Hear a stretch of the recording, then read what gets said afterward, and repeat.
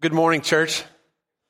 We are in the last 2 weeks of a series called Worship Wars, where we're talking about idolatry and how we move back Christ at the center of our lives instead of the various things that sometimes take his place.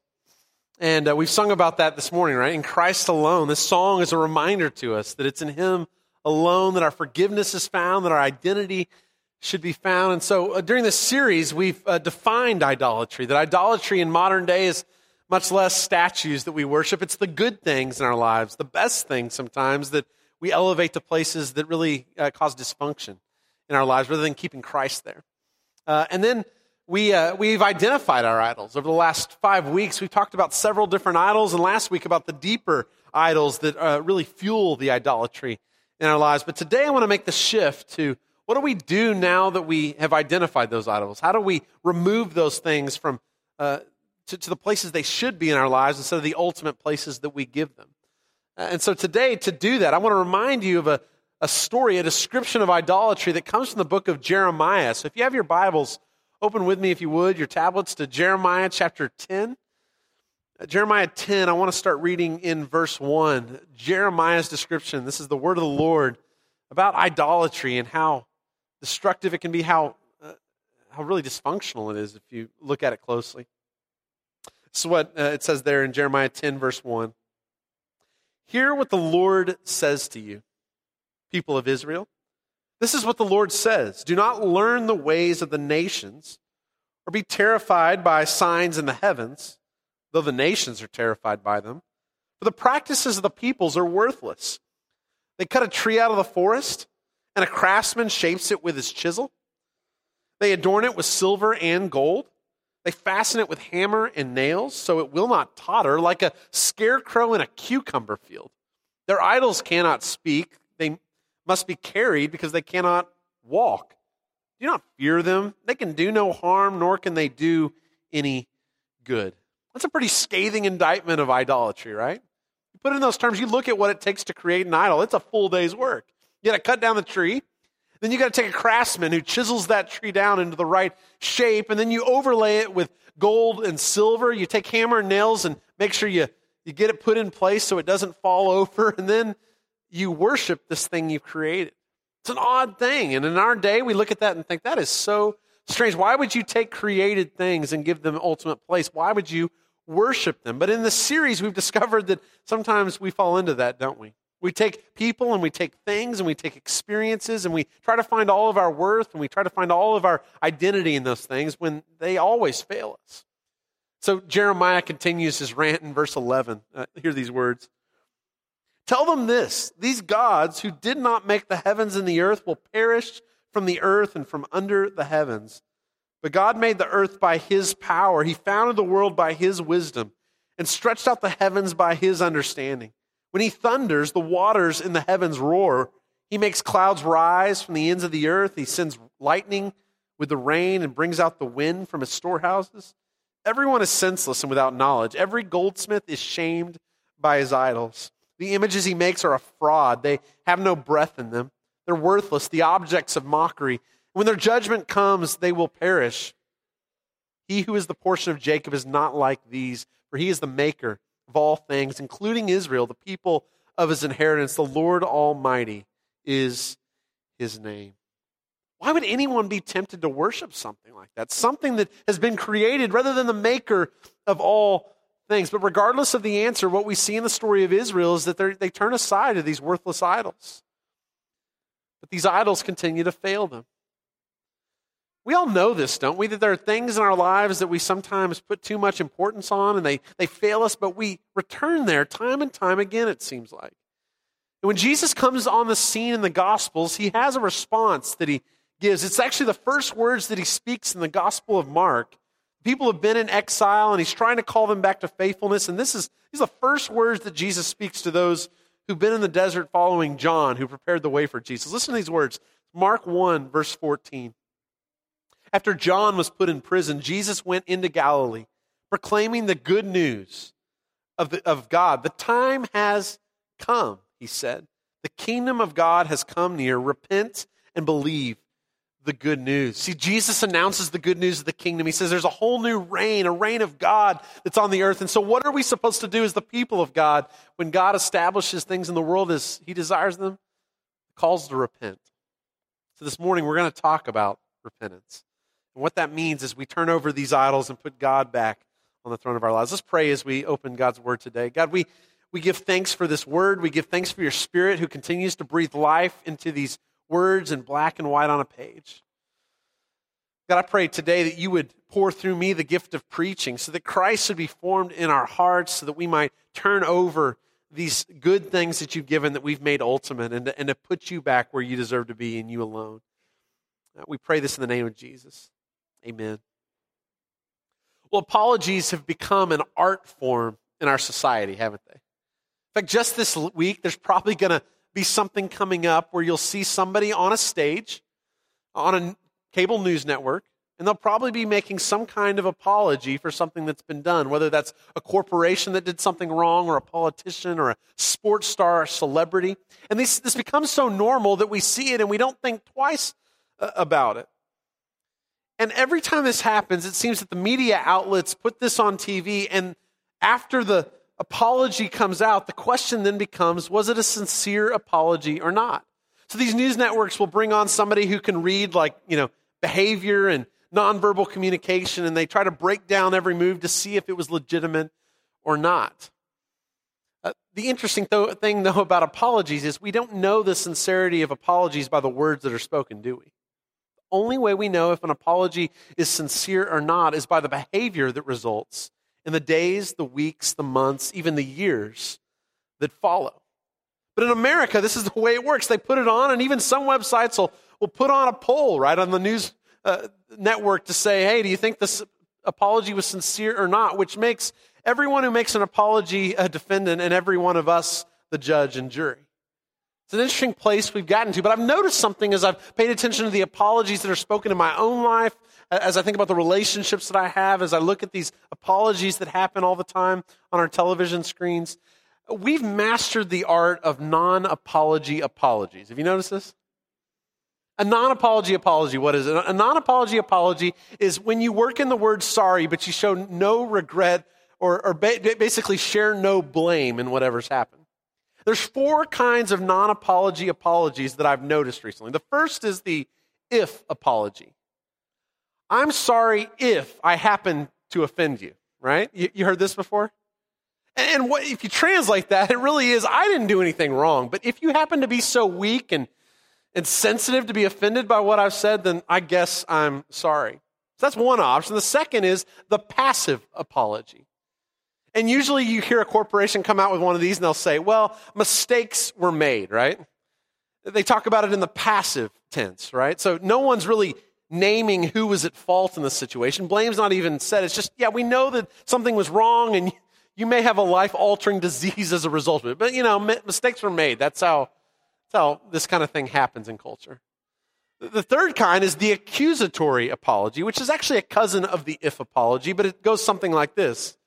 I'm sorry that you were so offended by what I said, which it's actually making an accusation in your apology. It's the craziest thing. The fourth kind of apology is the defensive apology. And this is where the person making the apology is actually going into defense mode and sharing the evidence for why they did nothing wrong while they make an apology. I'm sorry, but, and then comes the defense. You see how subtle this is sometimes in our lives, how what sounds like an apology can actually be something far different. And as we come to this topic of repentance, it's important for us to understand the words that we're speaking and understand exactly what we're saying when we actually bring apologies in our lives. Because all of us have been in that place where we've done something wrong. So I want you to pay attention this week to the conversations you have, the apologies that are said. Don't use this as a weapon in your marriages, okay? That's not the point. But I want you to just pay attention to the ways that we use words and we hide behind them and we don't really say what we mean sometimes. It's interesting, this word apology. It actually comes from the Greek language. An apology originally meant a defense for one's beliefs. To speak in one's defense would have been the actual definition.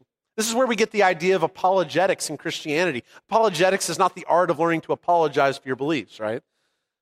Apologetics is being able to defend why you believe. We work out our salvation with fear and trembling. There's a sense of needing to have a defense, to know the reason for the hope that you have.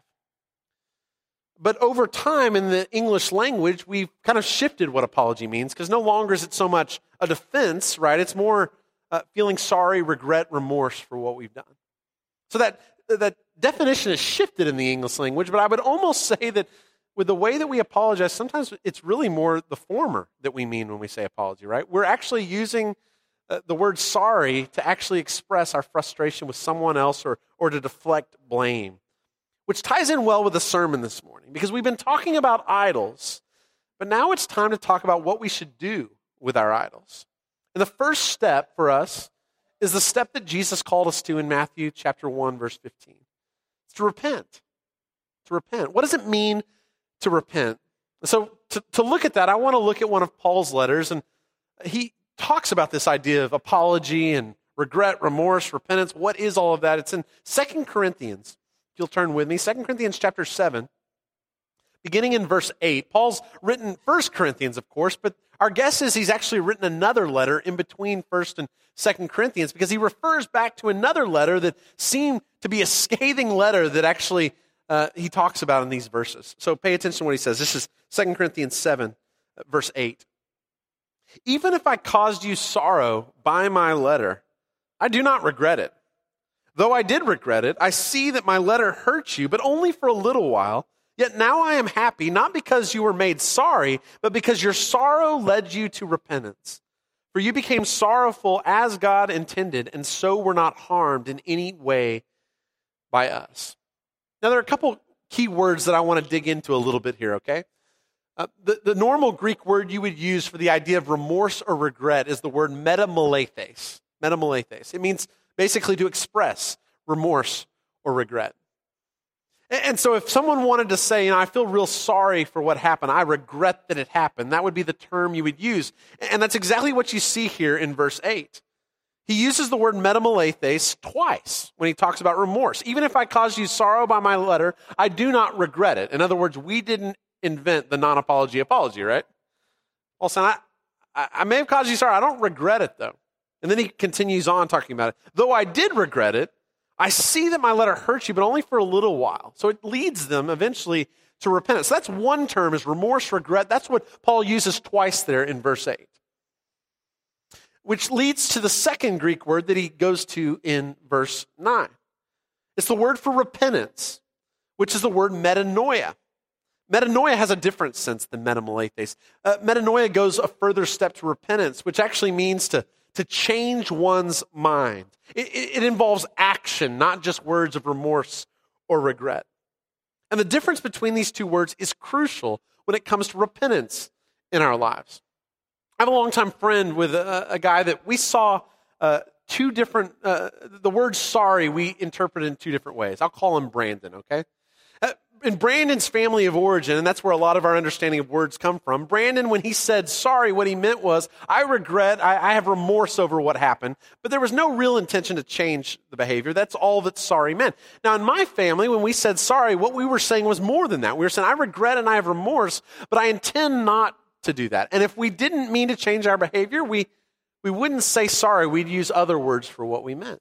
And so we had this conflict in our relationship because we'd have this struggle. And this is why it's really important to understand what we mean with words when we use them in our families. We need to know that we're talking about the same thing. And sometimes our fights come from misunderstanding the backgrounds that we come from. But Brandon and I had this conflict over and over again, and I would be frustrated because he would say sorry, and then he would go back to the behavior without a second thought. But that wasn't what I meant when I said sorry. That's what Paul's talking about, the difference between regret and remorse, metamolethes, and the difference between repentance, metanoia. So metamolethes, again, remorse or regret. In that scenario, if that's what you mean by sorry, what you're saying is you're more concerned about the other person's hurt than your own sin. In other words, you're sorry you hurt them, but not necessarily sorry about how you acted. Maybe you're more concerned about the consequences than you are the actual behavior. Not sorry you did it, maybe sorry you got caught. Have you ever been there? It's more about talk. And it leads to a cycle in our lives when that's the place we are with God in particular. It leads to a cycle where we have an offense of some kind, we confess the sin of that, we find forgiveness, and then we end up right back there all over again. I know all of us have experienced that, right? We want things to be different. We start over on Monday morning, and we just fall into the same cycle. And so a lot of us end up in this cycle of feeling sorry, of having guilt, of asking forgiveness, of being forgiven, and then it happens all over again. But metanoia, repentance, is something else. It's to admit fault and sin. It's to say more fault lies with me than actually lies with you. It's about action. How many of us have been there? We've expressed remorse about being caught, but in reality, we weren't going to change anything. We knew that deep down, even in our prayer to God sometimes. You cover over the consequences and hope that he'll forgive, but the reality is it's probably going to end up here again. See, deep down, that cycle happens in my life when I believe that my way is actually better than God's way. I actually don't trust that his way leads to life. I'm thinking that maybe God's trying to keep some pleasure or joy in life away from me with his commands rather than leading me toward the abundant life. So I ask forgiveness to get out under the consequences, which you need to do after every sin I learned growing up, right? This fear that was just there about the consequences. But I wasn't led to see the heart of God was leading me toward greater life. How many of you been there? It's like teenagers who think their parents' rules are just a little too strict, and so they think their parents are trying to keep them from some kind of fun experience, and so they say they're sorry to get out from under the consequences, but they know they're going to, once they get out of grounding, go right back to the same party or the same event. And that they're sorry for what they did, not because what they did was wrong, because they got caught. And true repentance is to believe that our sin is not the best way of life. It's to believe that God's commands, the way he's laid out as the maker of all things, is a far better way to live our lives. That's what it means to repent. It's to head one direction and to say, this direction is leading toward death. I'm going to turn completely around 180 degrees and believe that the way God's laid out is the best way of life possible. Do you believe that this morning? I'm wondering. Because so much of my conversion was really about getting rid of consequences rather than being convinced that God's rules and his ways and his commands are actually the better way of life than the sin that so easily grabs me. Listen to what Paul says as he continues in verse 10, 2 Corinthians 7:10. Godly sorrow brings repentance that leads to salvation and leaves no regret, but worldly sorrow brings death. In this passage, Paul's setting out two concepts. One is, he talks about his godly sorrow. He says godly sorrow is this real deep sense that I've done something wrong, but I can make it better, and God can forgive that, and I can move in a new direction. And what that does is it leads to repentance, which leads to salvation, which leaves no regret. But there's a worldly sorrow that's different. This is more guilt, and we all experience guilt. Guilt's a healthy thing. It's our conscience. It's the Holy Spirit working in us to see what's wrong. Guilt is a healthy emotion. The unhealthy emotion is the worldly sorrow, which I would call shame. And shame's different from guilt because guilt says I did something wrong. Shame says I'm a terrible person. And when you get to that place and you think I may not change, what you're actually saying is I don't know if I'm worthy of change. I don't know. Maybe I'm just worse than everyone else. This is just going to be my lot. It's a loss of hope is what it is. So worldly sorrow, Paul says, leads to death. Because it's not the same as godly sorrow. Godly sorrow says, hey, there's a way out of this, and forgiveness is going to lead me to new life, and so repentance leads me to salvation, which leaves no regret, but worldly sorrow is something else altogether, and it leads us toward death. There's actually a way this works out in a story in the book of Matthew that we see actually the result being exactly that. It's in the book of Matthew, chapter 27. Jesus has been convicted of the charges that are put before him. And there's a disciple that's been with Jesus for 3 years, Judas, who shows up in a scene here in Matthew 27. Listen to these words and listen to this connection between remorse, regret, and repentance, godly sorrow and worldly sorrow. Early in the morning, all the chief priests and elders of the people made their plans how to have Jesus executed. So they bound him, led him away, and handed him over to Pilate, the governor. When Judas, who had betrayed him, saw that Jesus was condemned, he was seized with remorse and returned the 30 pieces of silver to the chief priests and the elders. I have sinned, he said, for I have betrayed innocent blood. What is that to us? They replied. That's your responsibility. So Judas threw the money into the temple and left, and then he went away and hanged himself. Now the word in verse 3 that he uses, that's remorse, he had remorse, is the same word that Paul uses. It's metamolethes. It's the sense of remorse or regret. It's different from repentance. It's different from godly sorrow would be that repentance idea. Worldly sorrow is the sense of, well, I guess I can't do anything about this, and so what's the result of that? It's exactly what Paul said in 2 Corinthians 7. Worldly sorrow leads to death. And in Judas' case, that's exactly what happened. He didn't see a way out, a way of forgiveness. He wasn't ready to repent. And I'm imagining in a group this size this morning that there are people who aren't yet to the point of death. But boy, that cycle seems pretty deep in your life right now. And you're wondering, is there a way out? Is there a way that this cycle can change? Maybe it's not guilt. Maybe you're in a place of shame. You're thinking, I'm not worthy of so-and-so's love. I'm not worthy to be better than the life I've lived. And that's a lie of the evil one, because God wants everyone to come to a knowledge of him, to repent of sin, to find life, abundant life in him.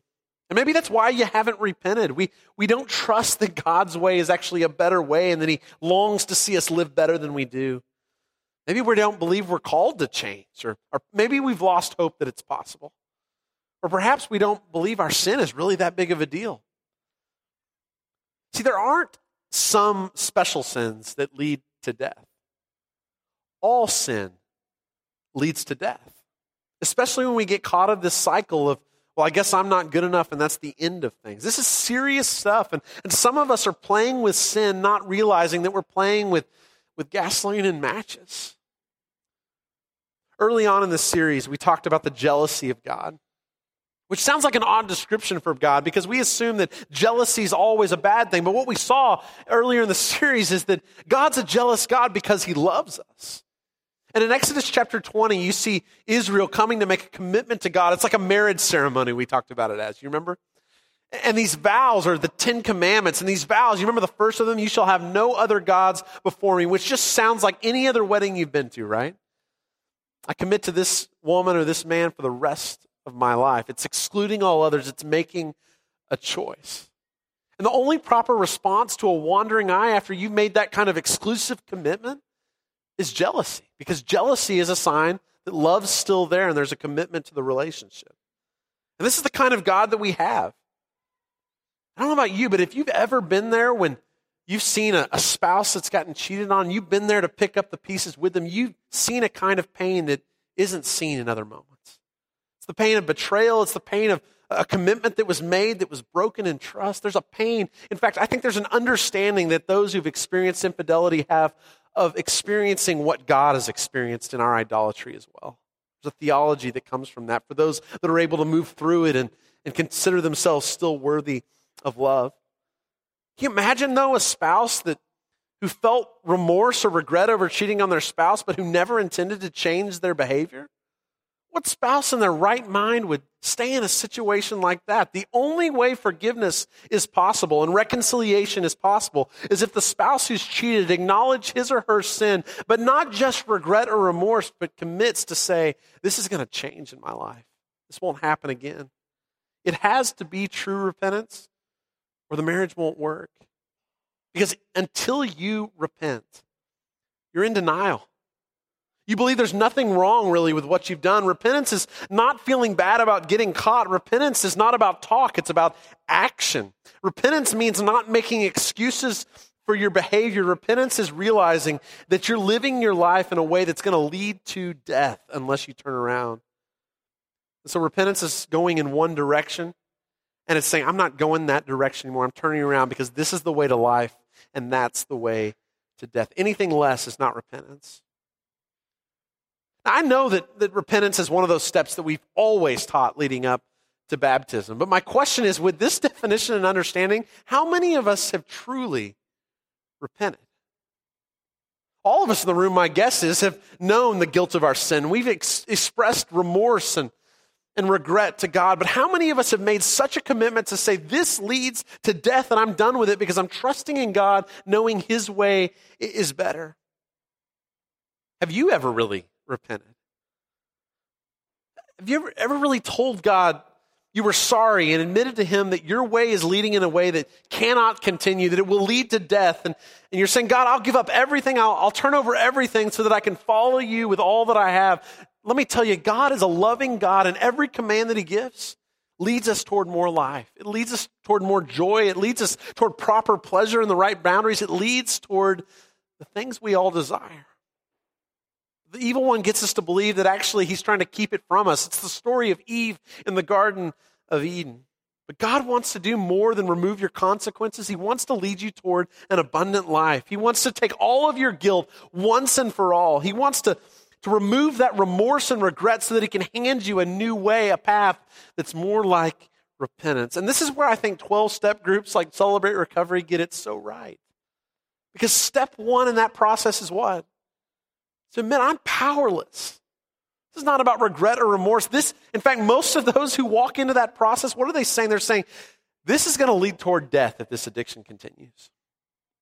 And the only hope I have is to admit I'm powerless and to get on a path that's going to lead me toward a more abundant life. And the truth is, in church, a lot of us can get away with regret and remorse in a way that an AA group knows you can't. Because it's serious about what the consequences of sin are. You can't go to AA and sit in denial. They'll sniff you out in a second. Everyone who succeeds in AA knows their addiction will lead to death if they don't get it under control. We all have an addiction to sins and idols, and we're kidding ourselves if we think it's not a big deal.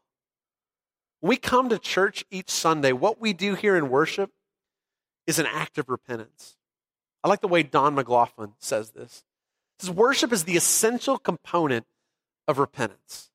For only when we give up our idols do we give up our sin, and our idols are cast aside as dead weight in the worship of the living God. When we sing songs to God, that's exactly what we're doing.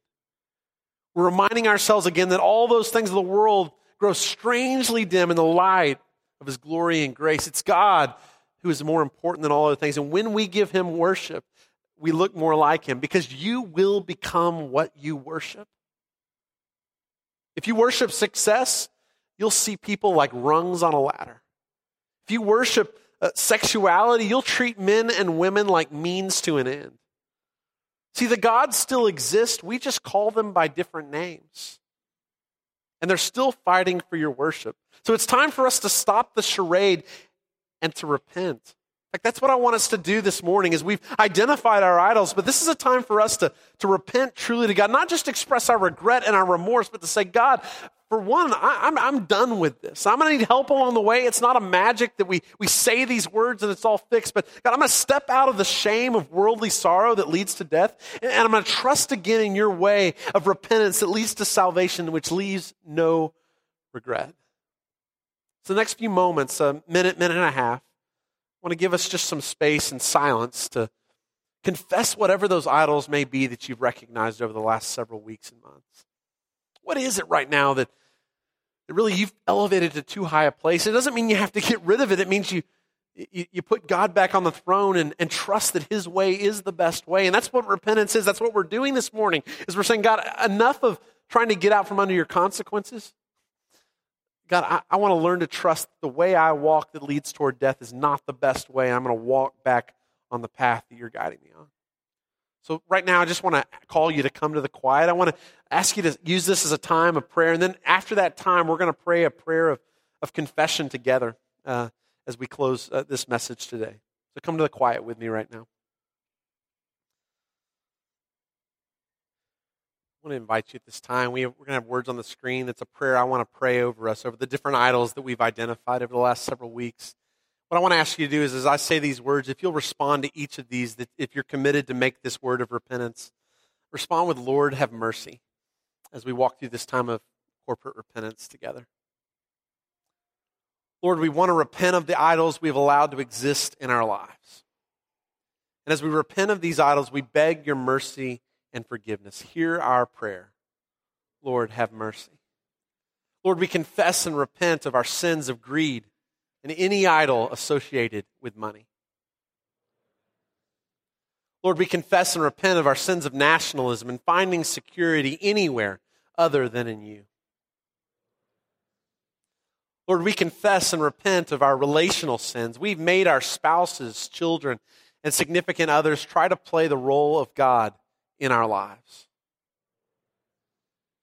Lord, we confess and repent of our religious idols. We want to find our lives in you instead of trying to control you through our religion.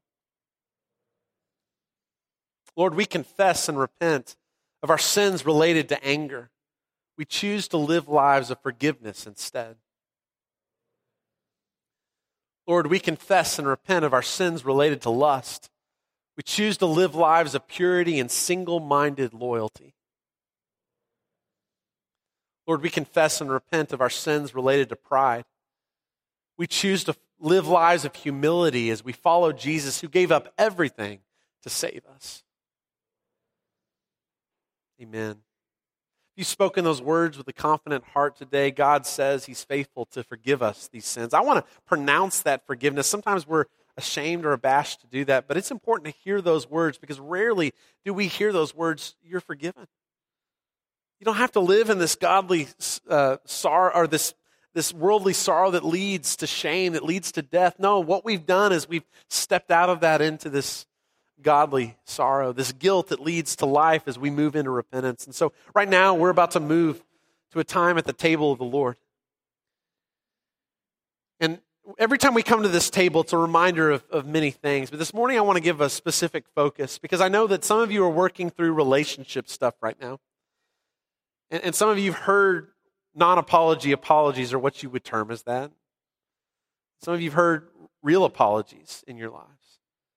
And sometimes when you're the one who's been offended, it's very hard to give that mercy, that forgiveness. And what I want to press right now is for those who've been making confession to God and maybe in relationships with one another, the table's a place where we come together and we offer that forgiveness. We learn the forgiveness of Jesus so that we can offer it to others. And so as you take this bread and as you take this cup, I want to challenge you to relational wholeness again, to being willing to forgive those that have caused harm to you, that have offered apologies, that you would walk as much as you're able to back in to the restoration of those relationships, to believe the best for this season going forward. That's a challenge in our lives.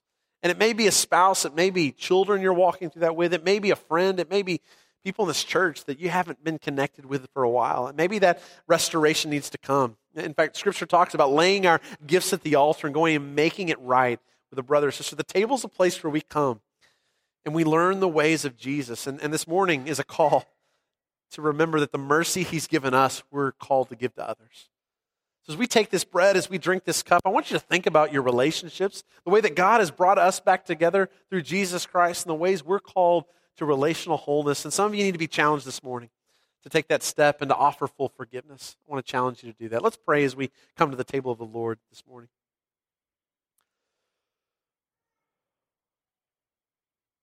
God, it always feels good to confess our sins, to repent of our sins. It feels bad on one hand because we have to come to grips with who we are and the mistakes we make. But God, so often it seems like we come to these places of forgiveness and we never feel like we're fully forgiven. And so this morning, I pray that you would help us to feel the full weight of what this table is about, the story of death and resurrection of cross and an empty tomb. We get to celebrate that in a few weeks at Easter. But God, we get a head start today at this table every week when we come together. So God, lead us to see your mercy today as we take this bread and as we drink this cup. And may we be people who are merciful to others out of the mercy that you have offered to us. It's in the name of Jesus we pray.